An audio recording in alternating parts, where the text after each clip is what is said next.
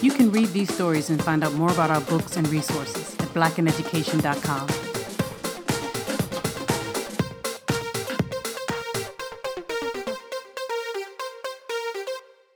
In July of 1826, Sojourner Truth simply walked away from slavery with her youngest child. She didn't run, she didn't go very far. She simply decided she wasn't going to be a slave anymore. Some years earlier, the New York State Legislature passed 2 laws gradually emancipating slaves. The laws essentially provided that all adult slaves would be set free on July 4th, 1827, and any child born after a certain date to an enslaved mother would have to work for the mother's owner until the age of 21, at which time the child would also be set free. Sojourner's owner had promised her that he would set her free 1 year before the 1827 date. When she approached him about his promise, he changed his mind, saying that she had hurt her hand sometime earlier and did not give him the proper amount of work. So Sojourner decided to leave. After she spun about 100 pounds of wool, she got up early at dawn and walked away with her youngest child. She did not go very far, and she was able to secure her freedom, which allowed her to stay in the area. However, sometime before she left, her owner sold off her youngest son, Peter, to a man named Dr. Gedney.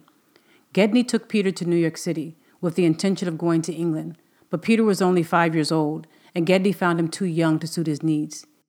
He therefore sold Peter to his brother, Solomon Gedney, who turned around then and sold Peter to his brother-in-law in Alabama. When Sojourner found out that her son had been sold to Alabama, she knew exactly what that meant. If Peter was not in the state of New York, he would never be emancipated at the age of 21. He would be forever enslaved. Sojourner set out to get him back the only way she could, through the law. Sojourner initially got help from a group of Quakers, who instructed her to go down to the courthouse and to present her case to the grand jury. She prayed to God and asked that God help her. Armed with that faith, she set out for the courthouse. She had never been inside a courthouse before and did not even know really what a grand jury was. Once she found the right room, she presented her case in such a convincing manner that one of the jurors asked her to step into a room. There she was asked to restate her case and to swear that the child was actually hers.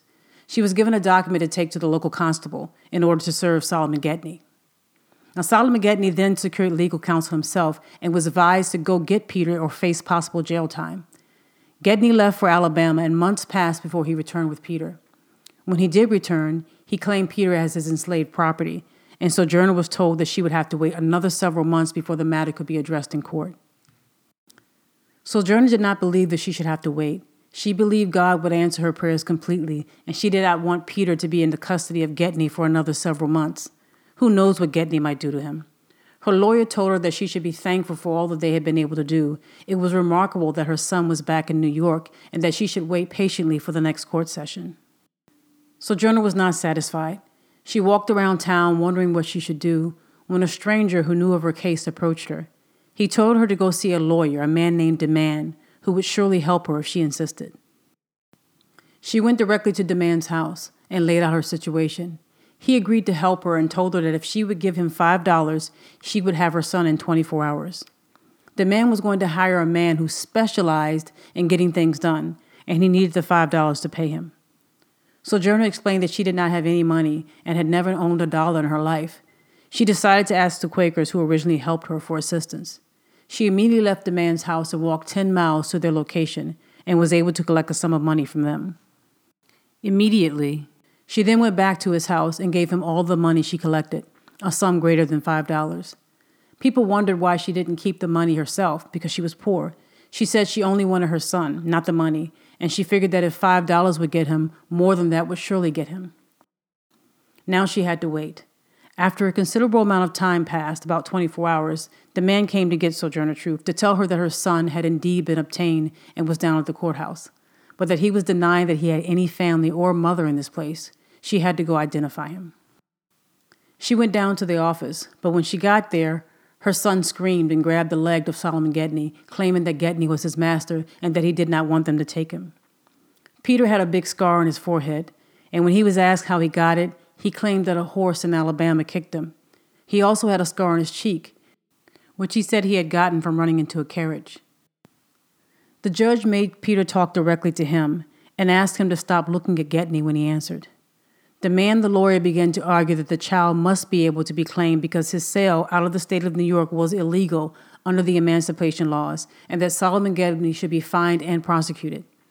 Sojourner sat in the corner where all this was going on, barely breathing, thinking that if she could only get her son, she didn't care about anything else.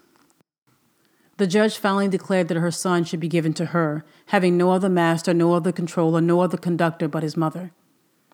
When Sojourner and the other people there were finally able to calm Peter down, she looked at him, and from the top of his head to the soles of his feet, he had scars all over his body. His back was whelped and looked like her fingers as she laid them side by side. "How did you get this? How did you bear this?" she exclaimed. Peter said the scars were from the man in Alabama who had kicked him, beaten him, and whipped him. He said there was also a woman there named Phyllis, who had a newborn baby. She was beaten to the point where both blood and milk ran down her body. Sojourner was horrified. She couldn't believe her son was with such an abusive man. This was just one example of a mother's love.